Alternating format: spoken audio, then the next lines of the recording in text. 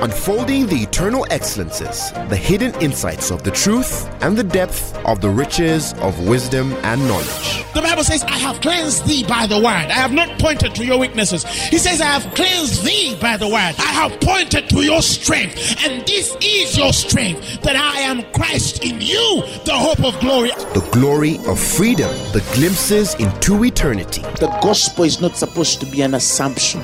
It's not supposed to be just a mere presupposition.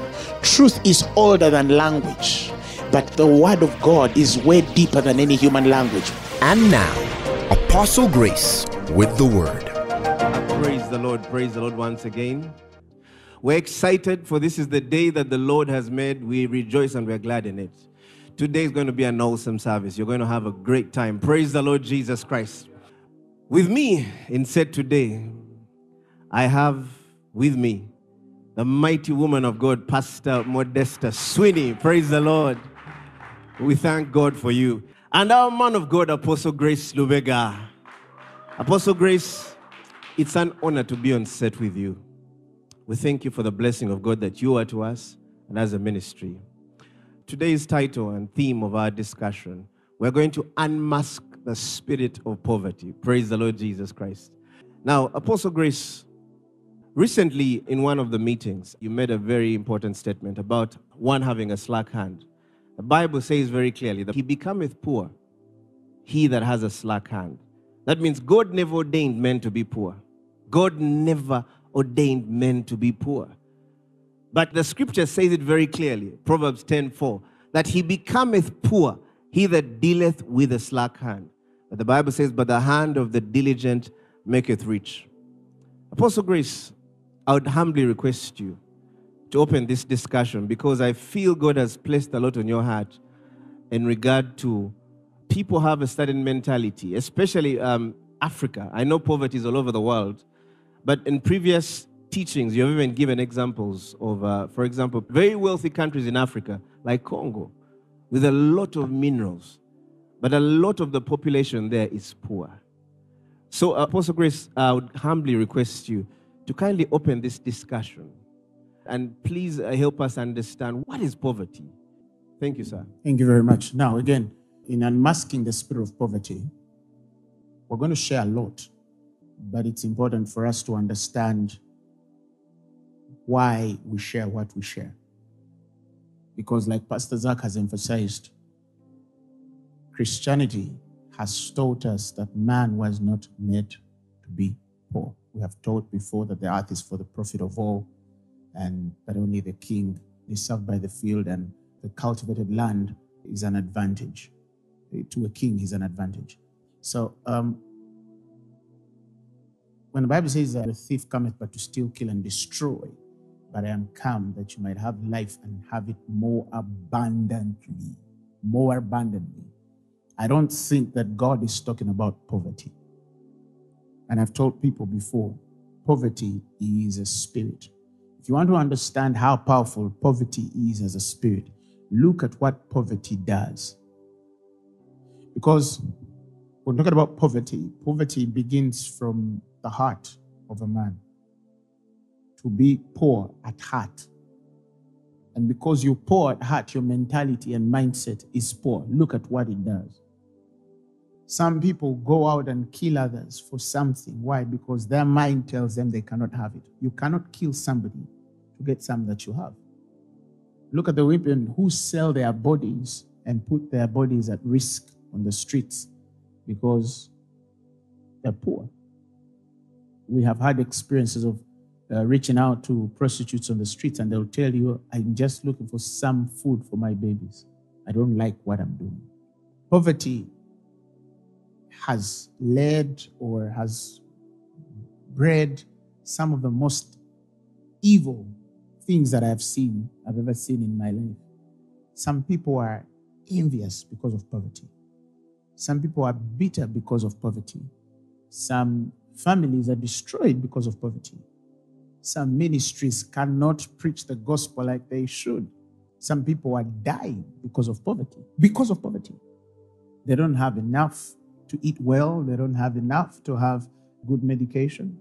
And they die. So poverty is a spirit. And God has not called us to poverty. So, in our conversation of unmasking the spirit of poverty, sometimes then the question ultimately goes to, why are certain parts of the world richer than other parts? Why are some people rich and certain people poor? You see?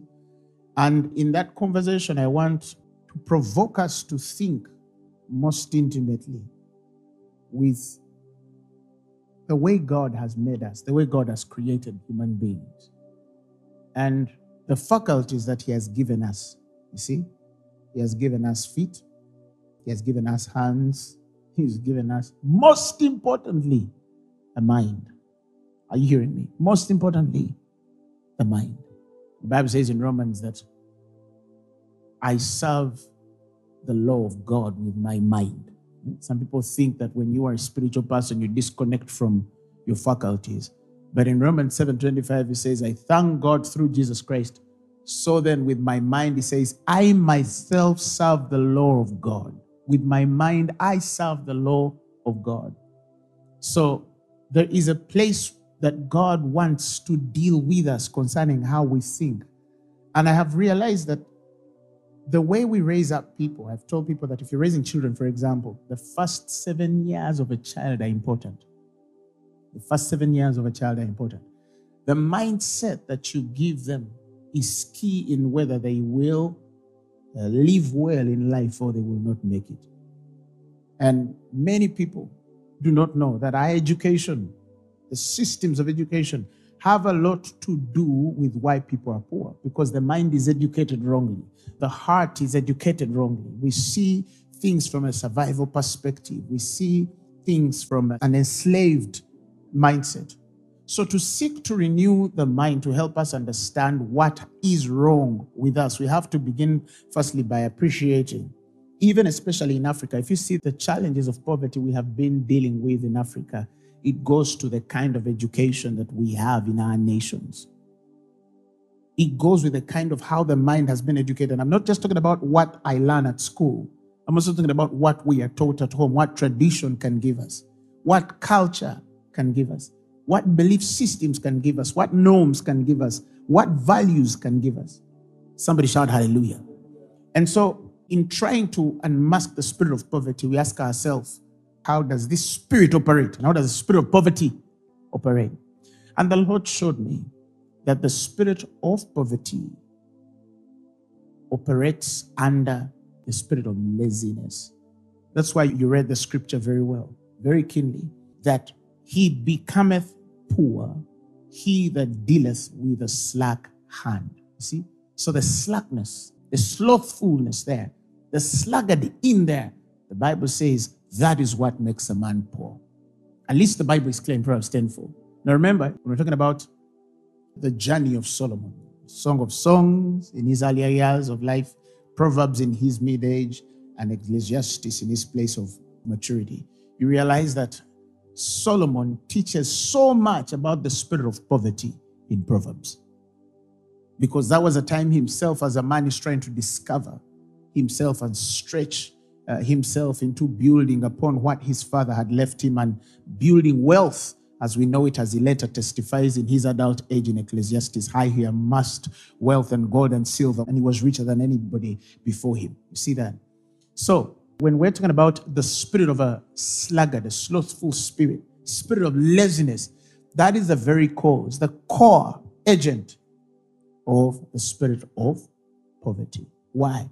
Because the spirit of poverty is a result of the spirit of slothfulness or a sluggard or laziness. Why? In Proverbs, the 18th chapter, the 9th verse, the Bible says, he also that is slothful in his work is a brother to him that is a great waster. And it's that wastage that tendeth to poverty. He that is slothful in his work is a brother to him that is a waster. Now, the Hebrew word there for waster is shaukath, meaning a destroyer, meaning a corrupter, meaning someone who ruins or things, meaning something which decayeth. Shaukath. Right? So the slothful spirit is a waster. The slothful spirit is a corrupter. The slothful spirit decays things. It ruins things. It messes up things. It's in that wastage that poverty comes. The slothful spirit wastes gift. The slothful spirit wastes talent. The slothful spirit wastes skill. It wastes ability. It wastes potential. It wastes everything. You see? Because God has put a seed, that essence of Him, in every man, and the ability to create, because we are procreators with God. Isn't it? Especially when we become born again, we become kings. Okay? And like I shared recently, the king has to create, can create. You see? So the slothful spirit, the lazy spirit, when it gets into an individual, when it starts to operate on the life of an individual, the essence of God within them to make them rich is wasted. It corrupts the essence of wealth and riches on an individual's life. So when we're talking about poverty, let us see it from that perspective. That firstly, that wastage has to take place. That ruin must take place. And then eventually the spirit of poverty comes in. So poverty is as a result of a slothful spirit, a lazy spirit, a slow spirit, a sluggard. Somebody shout hallelujah. Now, scripturally, there are 5 signs that reveal the spirit of a sluggard or a slothful man or a lazy man. And I tell you this, study your life or study somebody else.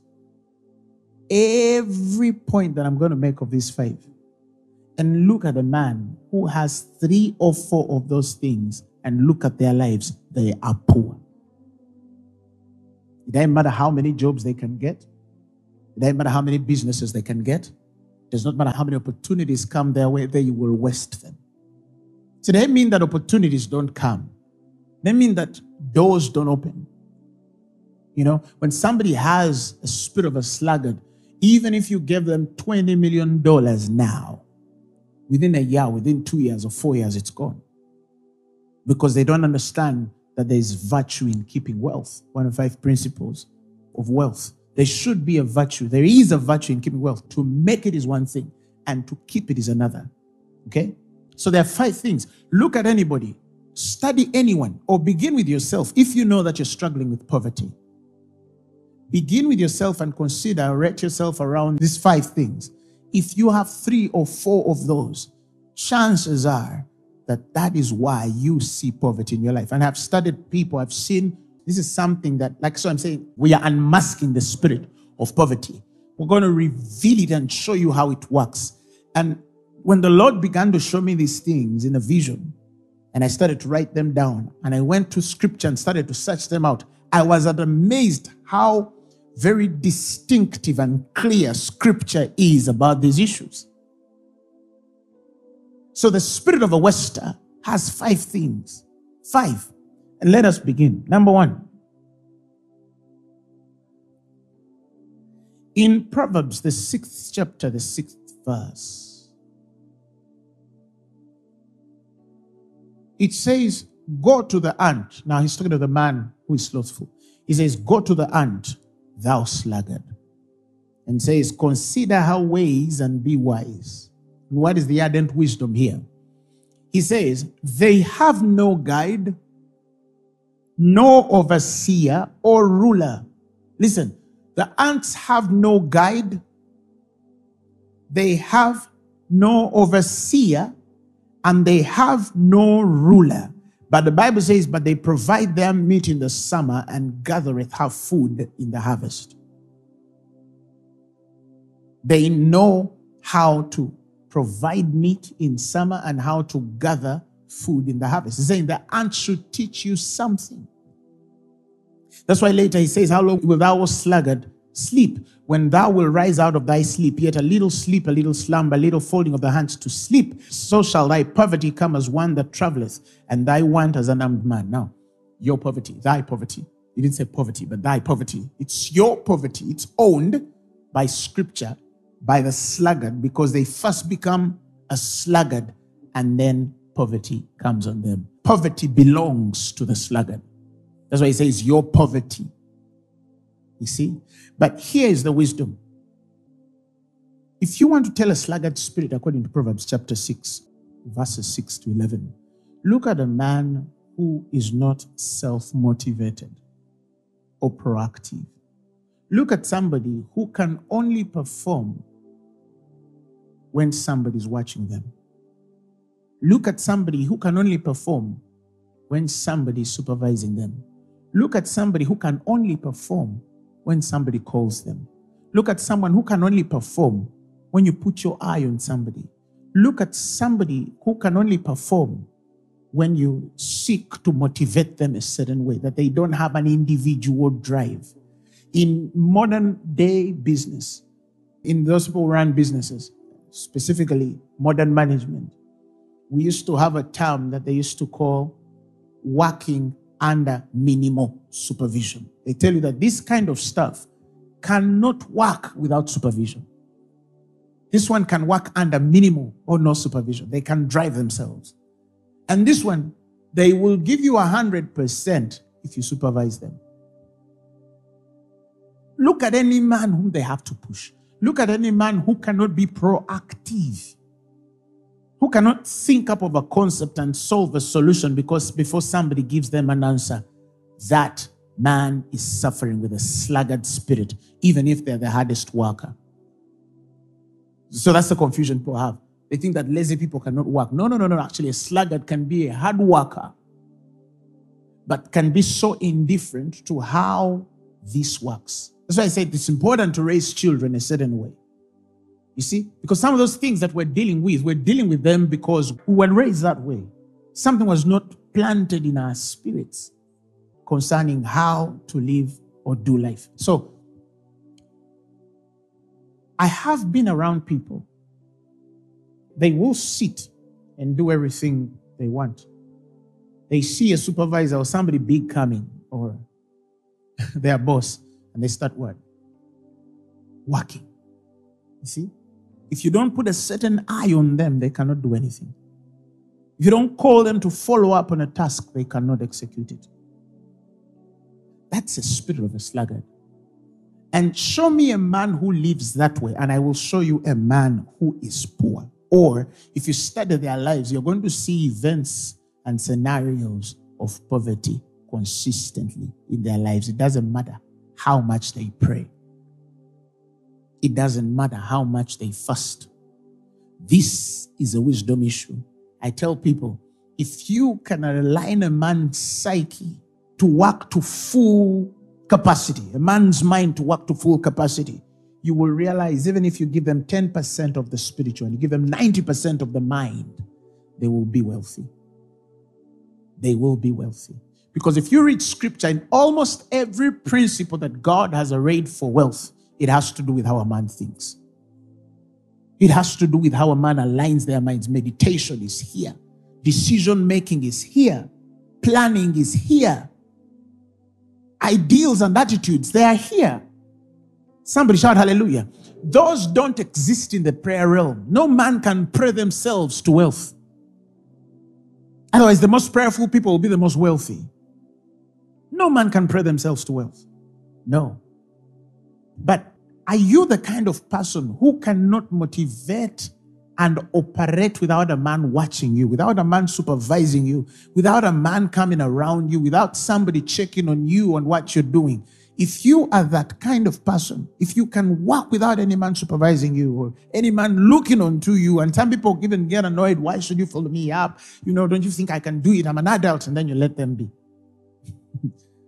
And they will never do it. Any wealthy spirit is self-driven to success. Nobody pushes it. Somebody shout hallelujah. Shout hallelujah. The second point, watch any man who wastes what is valuable. Watch any man who wastes what is valuable to another man. Watch any man who wastes what is valuable to another man. That's the spirit of a sluggard. In Proverbs, the 19th chapter, the 24th verse, the Bible says, listen, the sluggard hideth his hand in his bosom and will not so much as bring it out to his mouth. If you will read it, I believe, from the Amplified Version. He says, the sluggard buries his hand, listen, in the dish and will not as much as bring it to his mouth. So, if a man puts his hand into a dish of food and he does not bring out that food to the mouth, what does that mean? They're wasting it. They're wasting it. Food is a valuable entity to humanity. One time I was giving an example of people who waste food. It doesn't matter how much money you have. How do you go, let's say at a party, and you guys have a serving table from here up to there, and there are all kinds of foods, and somebody fills their plate to the brim, and then they go down and sit, and they eat a little, and 60 or 70% of that food is wasted. And you can say, oh, well, maybe she or he did not enjoy the food. Oh, because I'm a very contemplative person, I have taken time to even study certain individuals. You say, maybe this food was not nice. You go on another occasion. They sit on the same line of food and they serve the same kind of plate. And on that same day, they waste it. Maybe even this food was not okay. The third time again, you go on the same table and they serve this big plate of food again. There's a fascination of wanting to carry everything because it's available, but there is no wisdom and accountability and consciousness that they will waste what another man will need. That's a sluggard. And if a man acts that way, look at their personal life. Something within their finances is broken. Something concerning their wealth is broken. Something concerning their financial destiny is frustrated. I've just given an example of food. Why should you waste something because you have it? If it's of another value to another man, why should you waste it? Remember, the spirit of a sluggard is a waster. But here, it wastes what you see, you could waste what is not valuable to man. And that's all right. But you are wasting what another man needs. There are people right now in the world sleeping hungry. And there's another man who does not even have common sense to think, when I'm serving this food, can I leave it and take what I'm able to eat to allow another person to have a meal? Or if there is excess, then they'll give it to somebody else. If you don't have that mindset, you are poor. And it doesn't matter how many books you have. It doesn't matter how many doctorates you have. Certain things will start to surround you and tell you that you're actually poor. Things will start flipping before your eyes. It might take 10 years, it might take 15 years, it might take 20 years, but it will truly show. It always comes out. Because there are people, even in their youthful times, they can make wealth, and as they start growing older, it goes because they waste. They waste. If you're not going to take something, why don't you look for somebody to give it? How many things have you hoarded in your house? You're never going to use them. You don't need them. But anyway, you're wasting them. Every day they are losing their value. You don't need those things. You don't use them in your daily affair. But you want to keep them anyway. You just want to look at your old TV. I know guys like that. They have a very old TV. Huh? You tell him, but why don't you look for a poor family? No, leave my television. 10 years, leave my television. And then one day it rots. And then they say, you know what? Throw it away. What is in that man's heart to hold on to something he does not need and cannot believe God that in the time he will need something better, the provision of God that brought this, which he has refused to release and which he uses presently, will be sufficient to give him the next one? Something is wrong with that mind. Somebody shout hallelujah. Look at a person who wastes. Look at somebody who goes at a workplace and gets a cup of tea and puts it next to a keyboard, and something in him does not tell him that this tea could actually spill in the keyboard. And then they spill it, and somebody says, well, this is a bank, they'll buy another one. Listen to that kind of mentality. Listen to that kind of mentality. They will buy another. I told people that when I was banking, the Spirit of the Lord rebuked me to even the socket that I left on, that I used to go back in the bank and switch off that socket. The Spirit of the Lord used to rebuke me to make sure that the lights of the bank are switched off. Well, if I forget 2 or 3 lights in the back office, that is no big deal. The bank will pay the bill. But there's something in me that cannot allow the bank to lose 200 or 300 shillings because of a light running. I have to go and switch it off. That's a wealthy mind. Why? Because if you're faithful in another man's, what does God do? He gives you your own. He gives you your own. He gives you your own. He gives you your own. You're working in a studio, but you cannot even hold the camera right. And somebody puts a camera in a way that will throw it down. You can see there is no common sense in that individual to tell them that the way you've put this thing is going to break. That's why if somebody has a slack hand, you can't keep something without being broken. If it's a phone, you'll break it. If it's a watch, it's cracked. You can't keep a watch for 2 years. Something around you just cannot hold things right. Even if they drive their car. You see, the way they drive and the way they handle their cars, you can tell that this is a poor mind.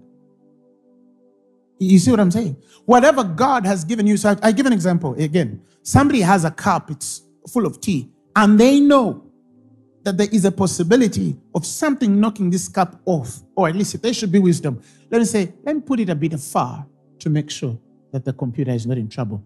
They are laughing, and in a conversation, they put the cup just next to them. Then the tea pours into that keyboard, and the keyboard dies. The keyboard dies. One time I was dealing with a young man. He was on an open meeting, and he had a very nice keyboard of an iMac. And rain started falling, and he continued working. He continued working. And rain dripped into that keyboard, and it died. You know? And then he goes to his boss and says, the keyboard got spoiled. Why? The rain hit it. You are seated in front of a keyboard. You know that it is not waterproof. The rain is falling and you continue using that keyboard. What is working in your life? How can that man be rich? How can that man be rich? How? Because imagine that keyboard was $100 million. It was worth $100 million. It's gone. They've wasted it. There's something on them that can't keep something alive. There are people like that. They waste what is valuable. They just waste what is valuable. They waste what is valuable. Some of us can even hold phones for 2-3 years and they're still working. There are people who can't hold a phone for 2 weeks. They'll buy another one and they can't hold it for 2 weeks. They'll crash it. Something will happen. Why? Because there's a slack hand on them. When a man has a slack hand, even if he holds a cup, it will fall out of their hands. Even if they have a plate, they'll break it. They'll break it. If you start observing that kind of life on you, pray against it. Refuse it. Don't say, oh, sure, it broke. It's an accident. No, it's an accident if it's irregular. But it stops to become an accident if it's always happening with you continuously. Something is wrong. There are people who can't hold anything. They have a cup, they'll break it. They have a plate, they will break it. They'll have a screen in front of them, they'll break it. You know, anything they have, they will break it. They'll just find themselves. And it's not their intention. They don't intend it. If you study them individually, they want not to break it. But they don't have the power and strength within them. They don't know why their hand cannot hold something firmly. And some of them in the process even damage themselves. You see, why? Because the hand is slack. And I tell people, when you start to see that things around you break, don't take it lightly. When you start to see things around you wasting what is valuable, don't take it lightly. Even if you are renting a man's house. Some of you say, oh, but I'm renting. You visit somebody, they're renting somebody's house, you enter the house, and it's dirty. It's filthy.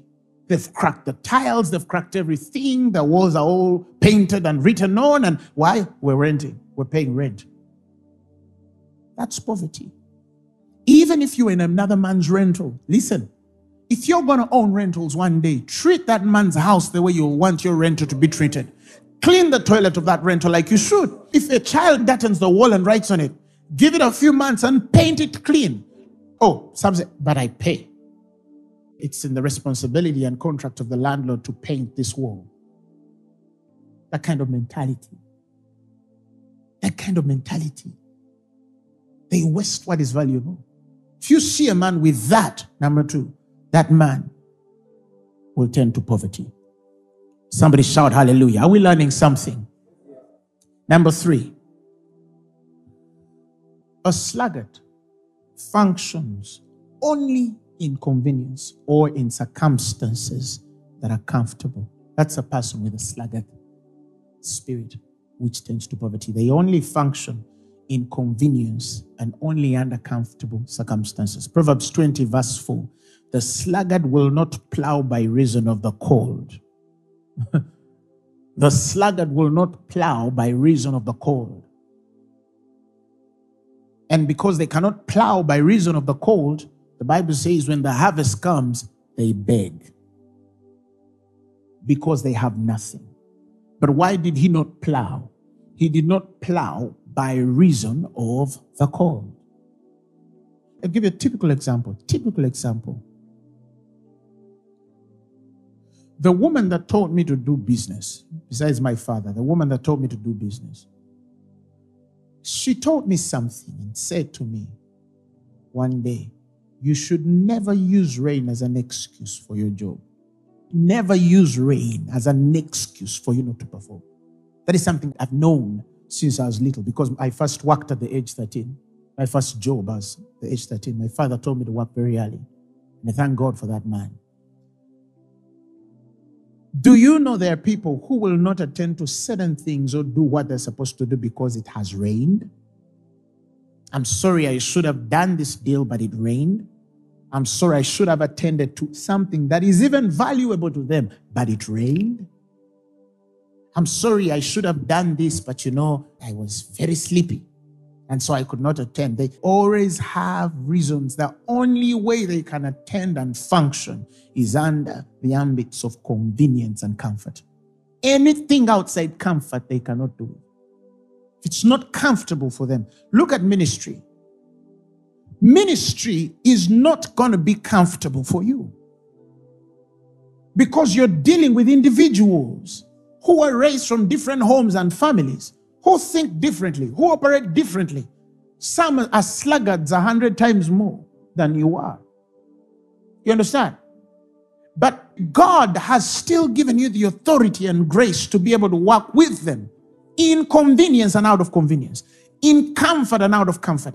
And somebody says, you know what? I'm tired of serving in this office because it's uncomfortable. It's uncomfortable. Oh no, they're talking to me a certain way. Well, Vanessa, just chosen a random name. Did you ask God whether you're supposed to leave that post, or you're leaving that post because Rita made you uncomfortable? Not real names. You understand what I'm saying? Somebody says, I'm quitting this. Why? Because my boss is stressing me. Okay? Did you pray about this quitting, or you are quitting because your boss stressed you? What if the stress that is happening in your life is actually a chastening, a disciplining of the Lord to take you to the next level of character that is necessary to handle the next glory and increase by God? Jacob served a very difficult man, Laban. But we did not know until later that he was going to father 12 tribes and define the character of the 12 tribes of Israel. If Jacob was going to do that, if he was going to father the tribes of Israel, there was a certain training and character that God had to build under within his spirit while he was under Laban. For David to become king, he had to serve Saul. Certain things were not really easy. I mean, how can you serve a guy who tomorrow gets a spear and throws it against you? How do you serve a guy who tomorrow, you wake up and demons are over his head and you have to play an instrument to get demons off? And when demons are off, you still have to serve that anointing. Why? Because God is raising a man after his own heart. Now, this person has made the war very personal. They think, this Susan has an issue against them. Rachel has an issue against them. No, I think I'm quitting. What? Okay, so when God was sending you there to serve, when God was sending you in that job, you think he did not know that you're going to find crazy people? He did. And all of those are part of the Romans 8:28. Put them in Romans 8:28. For all things work together for good to them that love the Lord and are called according to his purposes. The Bible says when the spirit of the ruler rises against you, the Bible says do not leave your place, because yielding pacifieth offense. Somebody's rebuked by their supervisor and they want to quit tomorrow because their supervisor spoke to them a wrong way. I can't handle this. And sorry to say, it's especially the younger generation. I know I'm young too, but there's a younger generation. The 90s. Yeah. You understand what I'm saying? Because they don't know what it's like to be hard, to toughen up within. Are you hearing me? They don't know what it's like to say, let me endure. Let me tell you, after university, I got a job and I started working with some guys, graduates. And almost all the graduates that I worked, except one or two, left us in the time of working because our working conditions were hard. They were hard. And these guys left. No, I can't handle this. I would rather sit home. Somebody says, I would rather sit home. You understand what I'm saying? Than churning their craft and skill and talent and sharpening what God has given them to allow it to grow. They would rather sit home. And they quit. And when I look back in retrospect, they are poor. I can mention one at a go in my head, and they're all struggling with poverty right now. Why? Because they can only work under convenience and comfort. They can't endure. Never let any circumstance deter you from something when you know it's of purpose. When you know it's of purpose. Under all the hardest conditions, I have preached the gospel. We preached the gospel on borders. We preached the gospel and walked miles. We preached the gospel and slept on the floors of airports. I remember one time I got a wrong information from an Indian fellow when I was in Hong Kong, flying to Malaysia. God has sent me to Malaysia. And this guy deceives me, and I don't even know the way there. And I get into the airport of Kuala Lumpur, and I don't even know what to do. But God has told me, go to Malaysia. I don't know anybody in Malaysia. But God has told me, go to Malaysia. You see that? And it was a very cold, very, very cold time that time. Very, very cold. And I remember myself going in the corner of that airport, in a corner somewhere. And I slept through the whole night, and I had to stay in that airport from that night up to the next day about 2 p.m. And I did not have enough money on me, so I starved. You see what I'm saying? But none of that compared to the thing in my spirit telling me that under all circumstances, I must go and preach the gospel of our Lord and Savior, Jesus Christ. Now, when you see what is happening in Kuching right now, what these guys are doing in the fellowships, the kind of conferences we're doing in Malaysia, it was all worth it. It was all worth it. But we have preachers who say that if I don't have a business class ticket, I'm not going to preach. Look at him. Look at him. Jesus didn't take flights. And I believe his shoes were less comfortable than the ones we have in our day. Somebody shout hallelujah. He says, preach the gospel in and out of season. Somebody shout hallelujah. He says, be instant. In and out of season. Be instant. Be instant.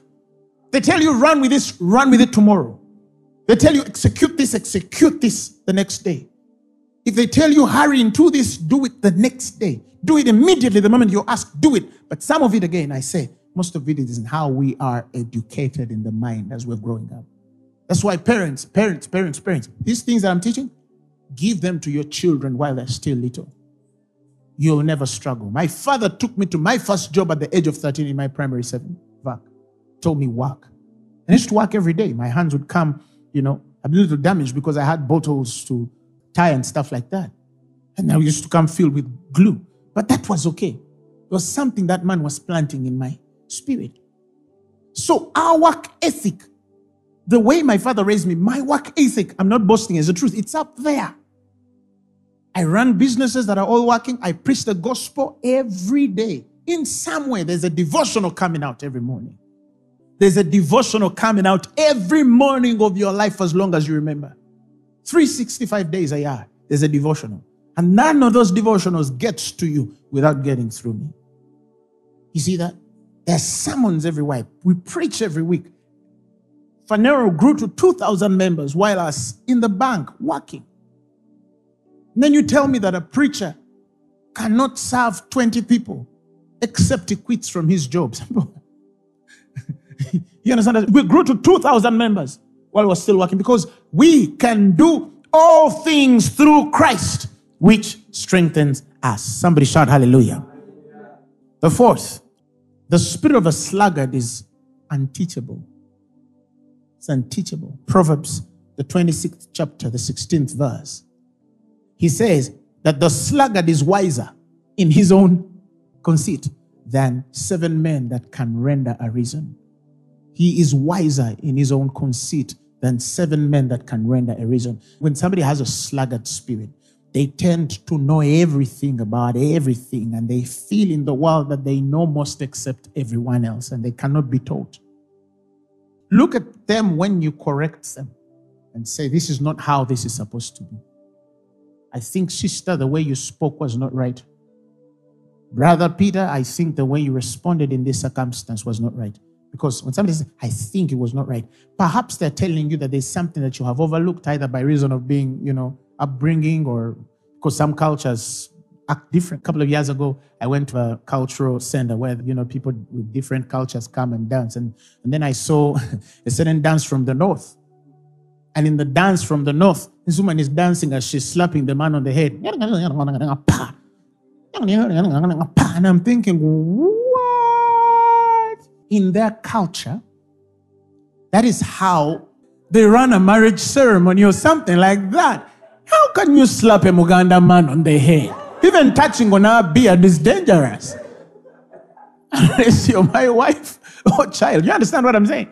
You see what I'm saying? Some people have cultural things, maybe to them, but there are things that are not proper. And sometimes when somebody rebukes you, they're actually trying to show you a way of life and tell you, what, this is not how things are done. I was telling people recently, I was on a flight somewhere, and I watched a very interesting documentary for what the guys are now doing in the Middle East, because the Middle East has been so blessed. They're rich. Almost 80% of the labor force in the United Arab Emirates is imported.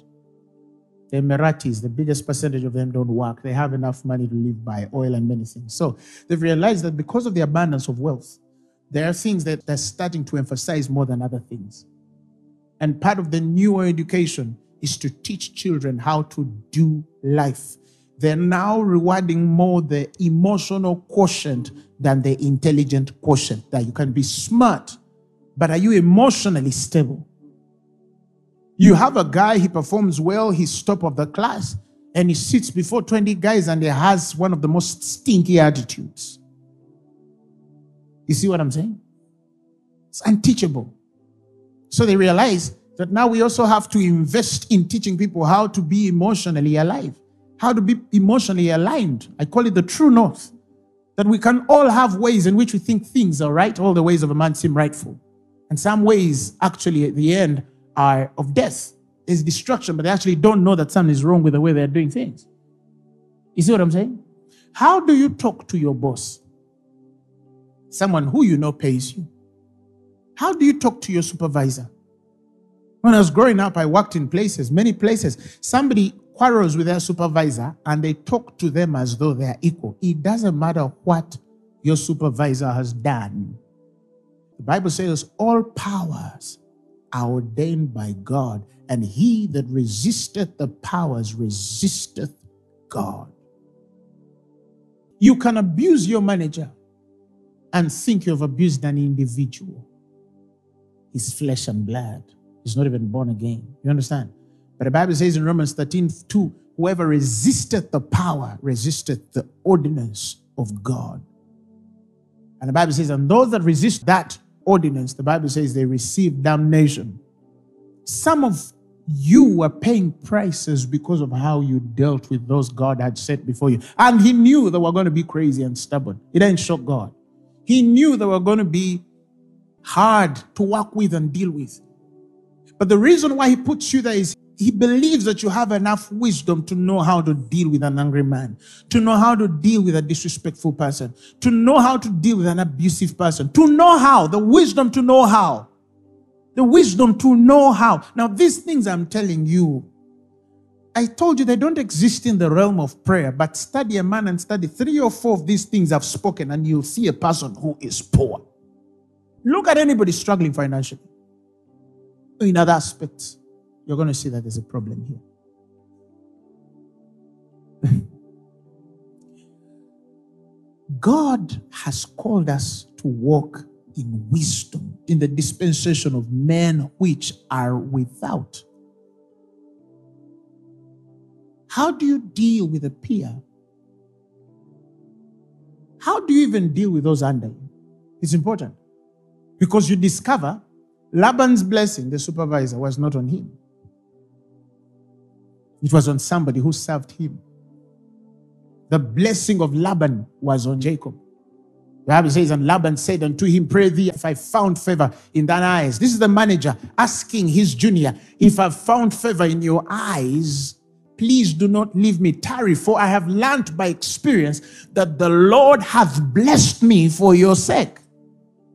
There are also managers and supervisors who act like they own the whole world. They own the whole world.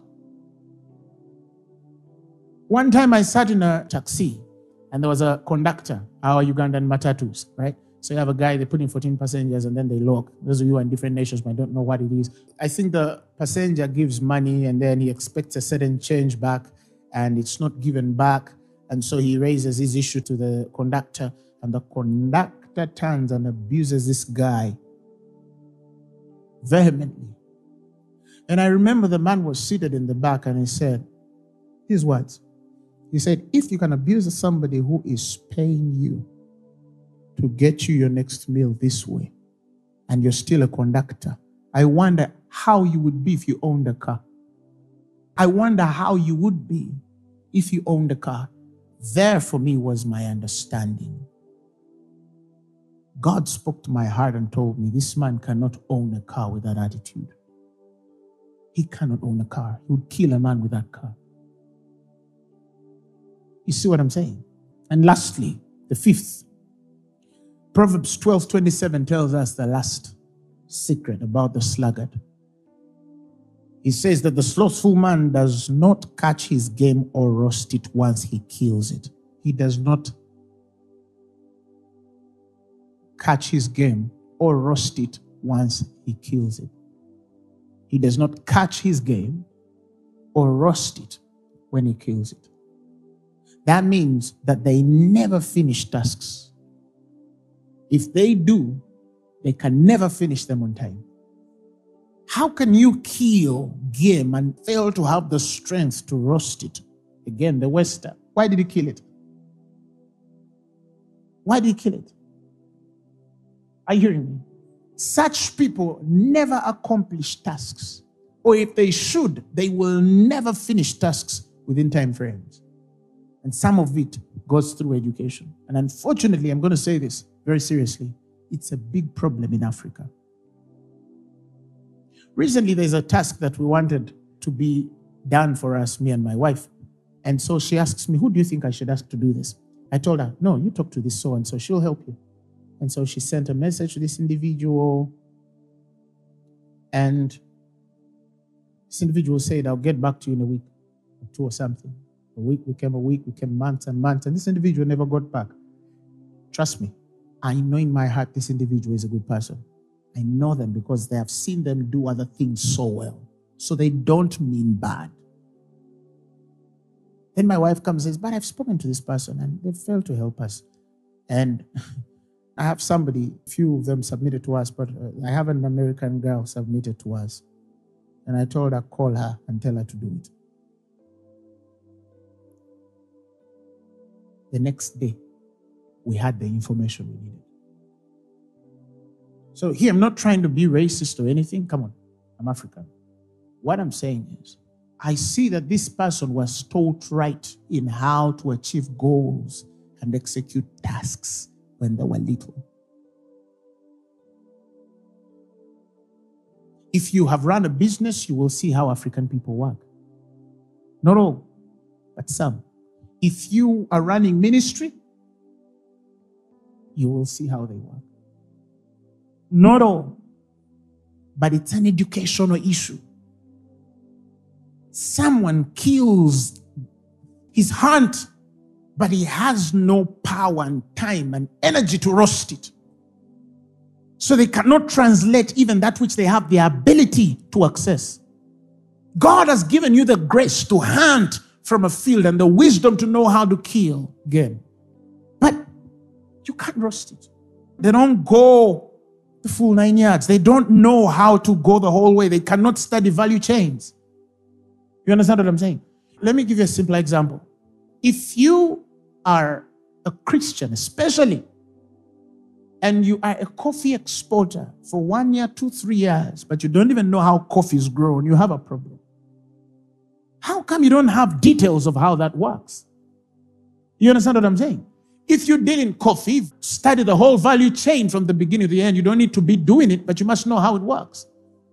If you deal in maize, corn, study how corn goes. What are the best seedlings? How is the best conditions of growing that crop? How is the yield done? What is the water content? How does it dry out? How do we weigh? How do we keep it? How do we keep, the chemicals off? Whatever we do, you must know the whole value chain to the end. It doesn't matter whether you sell the whole processed, maize flour.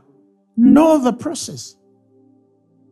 Because one time, an opportunity can come. It will size itself around another area within the same chain. And somebody says, no, I don't do that. There's people who do that. No, God has opened the door for you to be able to explore. How can you say that you're a sound man and you don't invest time in reading about sound? You're a sound man in a ministry. You don't add to yourself.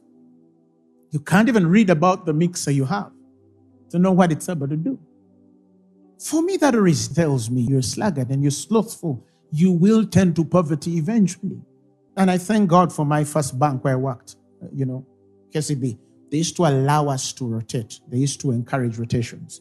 So there you're customer care, you're business banking, you're in credit, you're back office, you're doing the tills, you're going up, you're sitting in for the manager or the operations. You learn how things are working. I love that program because it allowed us to say, when you are a banker, what does that mean? They wanted to make a holistic banker. But I know people who have been in the bank for 10 years and they only know one desk. And some of them, we left them there. We found them in the bank and we left them in the bank and moved on. You see what I'm saying? When he says you've caught it, he said go through the whole process. Learn how to roast it. Learn how to serve it. Learn how to eat it. Study your field from the beginning to the end. I'm a preacher. I must read. I read almost 6 hours of my 24 hours. I'm reading the word. I'm studying things. I'm studying life. I'm studying science. I'm studying physics. I'm studying quantum physics. I'm studying anthropology. I'm studying astrology. I'm studying the wormhole. I'm studying all these things. Because I'm a man of God. I am a preacher of the gospel. I need to have enough information to preach to you tomorrow. You see what I'm saying? He's part of the craft. You find a guy, he's sleeping every day and he expects that he's going to have revelation. How? That's not in the prayer realm. There are things God can't tell you in prayer. There are things God cannot tell you in prayer. No, you have to apply yourself to what he has given you and is available for you to do. Somebody shout hallelujah. So, those are the 5.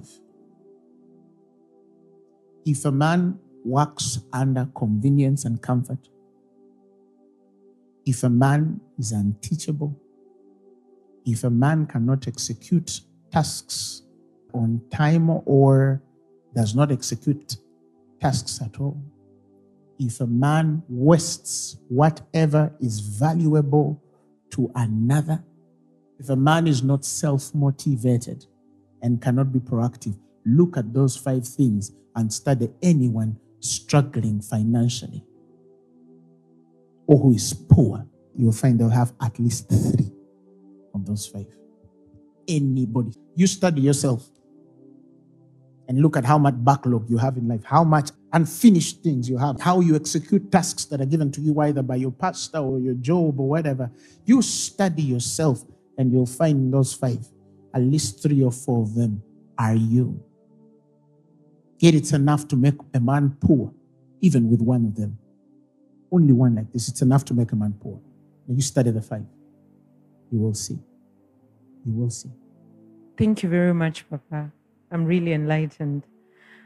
There is this thing I was talking to Pastor Zach about just before we got here. There's something called voluntary poverty. I saw it some time back, not in Africa here, but Pastor Zach was also telling me that it's so much here. Voluntary poverty, where people choose a certain life, they deny themselves material possession, they deny themselves of the pleasures of life in the name of it being a form of a moral excellence and also it being a certain form of merit for life. Zay, what's your mind on that? Thank you for that question. Let me begin from a perspective of faith. Let me begin from our faith, because many of the people who actually do that do it usually from a spiritual perspective. Yes, usually. sir. Yes, sir. You know, we have read in church history about the monks and how they used to isolate themselves and go into caves and then do writings and then come back because they are tired of the fallen world. They cannot expose themselves to evil and darkness. Well, I don't judge their course. I respect their course. But that is not what wins souls. That is not what builds the kingdom of God. That is not what advances the kingdom of God. And I'm not saying that God has not called us to a place of prayer. Solitude is a very fundamental pillar of anyone who is going to enjoy fellowship with God. I love solitude. I love being alone. Every man or woman of God should practice that. But there are always extremes. But I saw that with the monks. You know, they used to isolate themselves from certain works. And some of them, the course is very clear. You know, they're trying to achieve something or probably kill their flesh or something. That's a personal issue. I don't have a problem if somebody bases themselves based on their personal conviction. I have a problem if they impose that as doctrine and then assume that that's piety and the standard of holiness before all. I think that's wrong. If for whatever reason somebody feels they want to separate themselves, if you're John the Baptist and you're going to eat locusts and honey, go ahead. But don't judge a guy for eating a pork rib. You understand what I'm saying?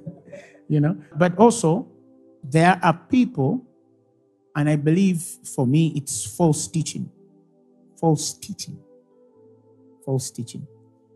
Yesterday, a parent comes to my office and she has come to pray for her son who went to a church. This boy was top of the class and he goes to serve a certain man and woman of God.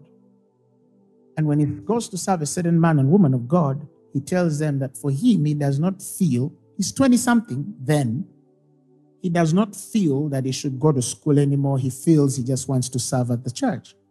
Is he a preacher? No. He wants to drive the pastor. He wants to operate the machines. He wants to play whatever instrument is available for him. But he feels that God has told him to leave education and then start serving the pastor. Great student. Great student. And so the mother confronts the church and tells them, look, even if my son graduated and got himself a job, he would still serve the God of Abraham, Isaac, and Jacob. This pastor and wife become more selfish because this boy comes in the church to fulfill a need.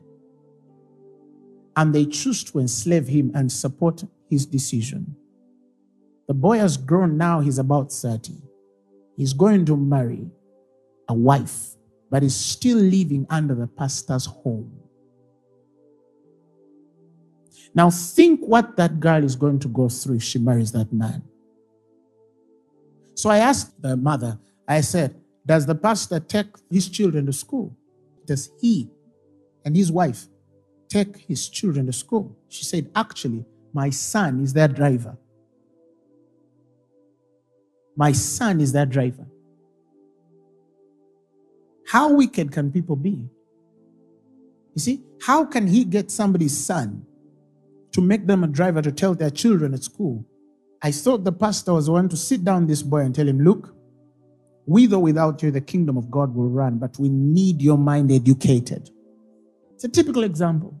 A young boy had a familiar spirit, which I believe, and I speak as an apostle of God, that was not the Holy Spirit.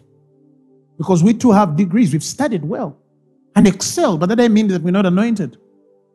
Are you hearing me? It has not taken away our ministry. I don't think that that boy has walked the yards that I have in the gospel. You understand what I'm saying? But the boy was denied an education. He had a familiar spirit, and he listened to that familiar spirit. So in this instance, they were manipulated. The boy was manipulated, and that's witchcraft. That's witchcraft. That's Jezebel. Because she either manipulates, I've taught about that, or intimidates or dominates. That's witchcraft. That's witchcraft. Oh, thank you, Apostle Grace. Wow. You have said many things. Many things have been said, but one of the things that you spoke of in the beginning, first, and I feel you've emphasized so much, is the mentality. I realize that either by reason of wrong teaching, wrong education, many people have been taught the wrong way. And because of the teachings that we have had, the words that have been spoken to us, even in places where we have been raised, I feel they have affected the mindset of people. People are always in survival mode, yet God didn't call us that way. And I just wanted to emphasize to our hearers and viewers that as Apostle Grace spoke, in our dispensation, it's important to apply our minds. Because in Christ Jesus, we are perfect. The only way we can affect this world is through our minds. I felt you emphasize that strongly. And I think there was also a teaching, even in the churches, that mentality is not to be emphasized. There's a lot of emphasis on prayer and these things. But the mind is also spiritual. The Bible, like you said in that scripture, Romans, I think 7, it says, I serve the law of God with my mind. That means when you apply your mind, you're serving God.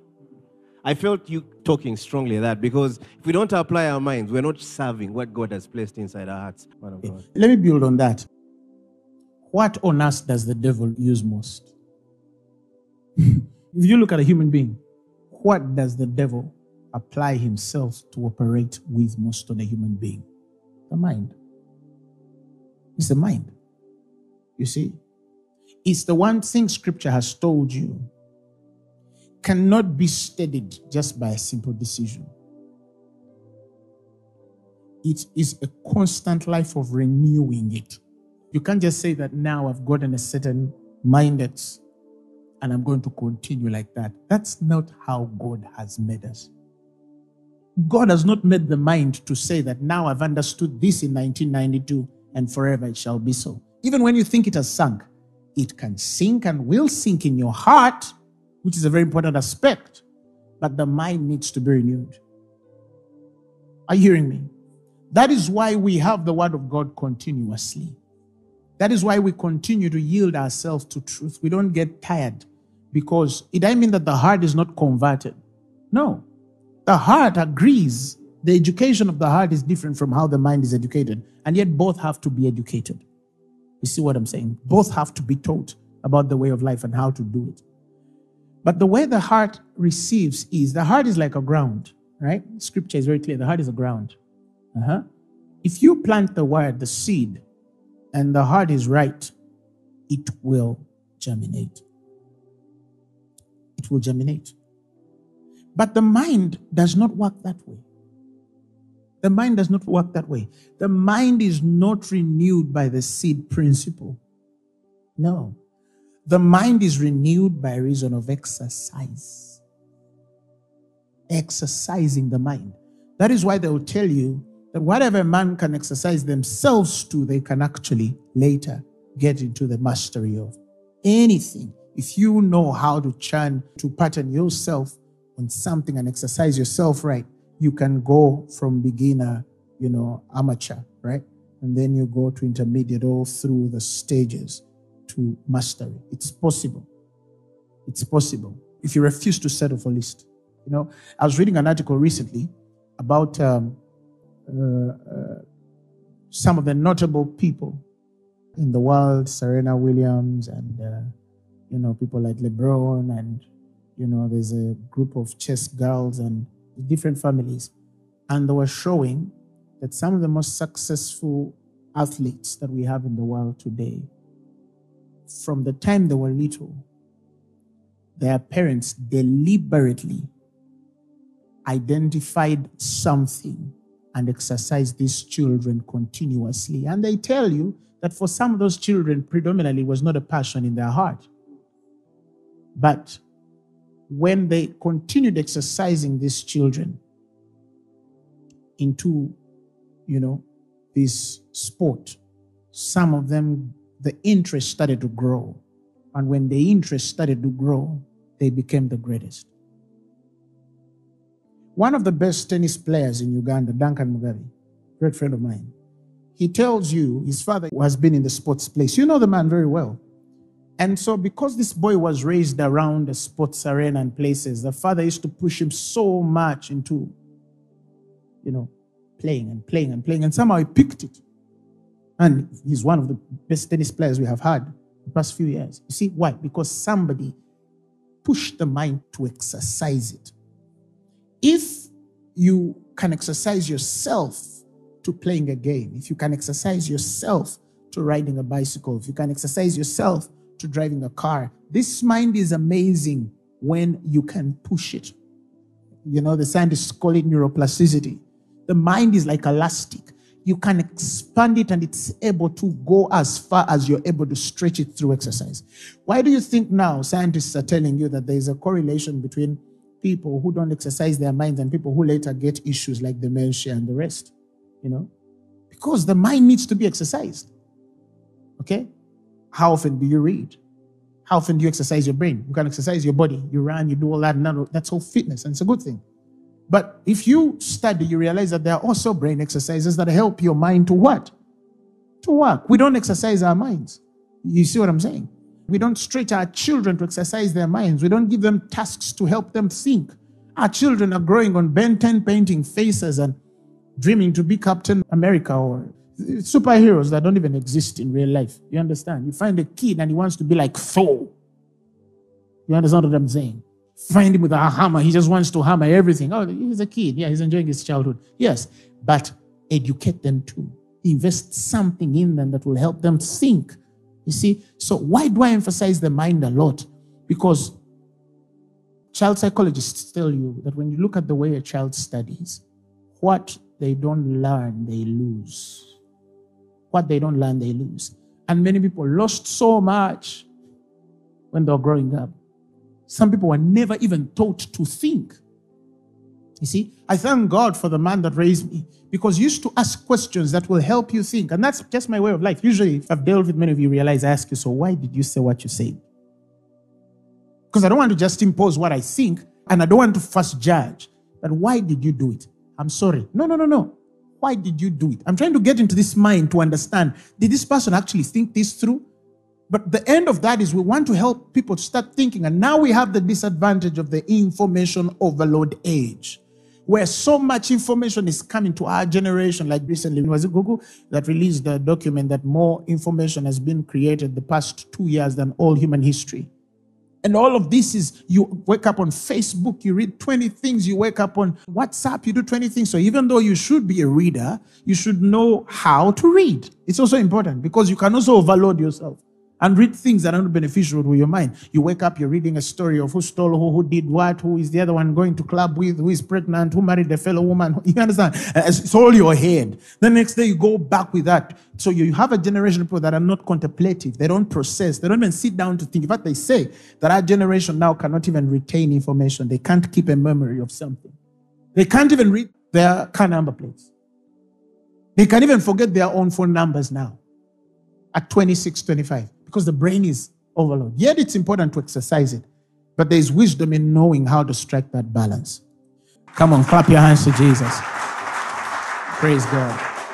I want us to just make a simple prayer. Father, we pray in the mighty name of Jesus that as by knowledge you have unmasked the spirit of poverty that is aided and built entirely by the slothful spirit, the sluggard spirit, the lazy spirit.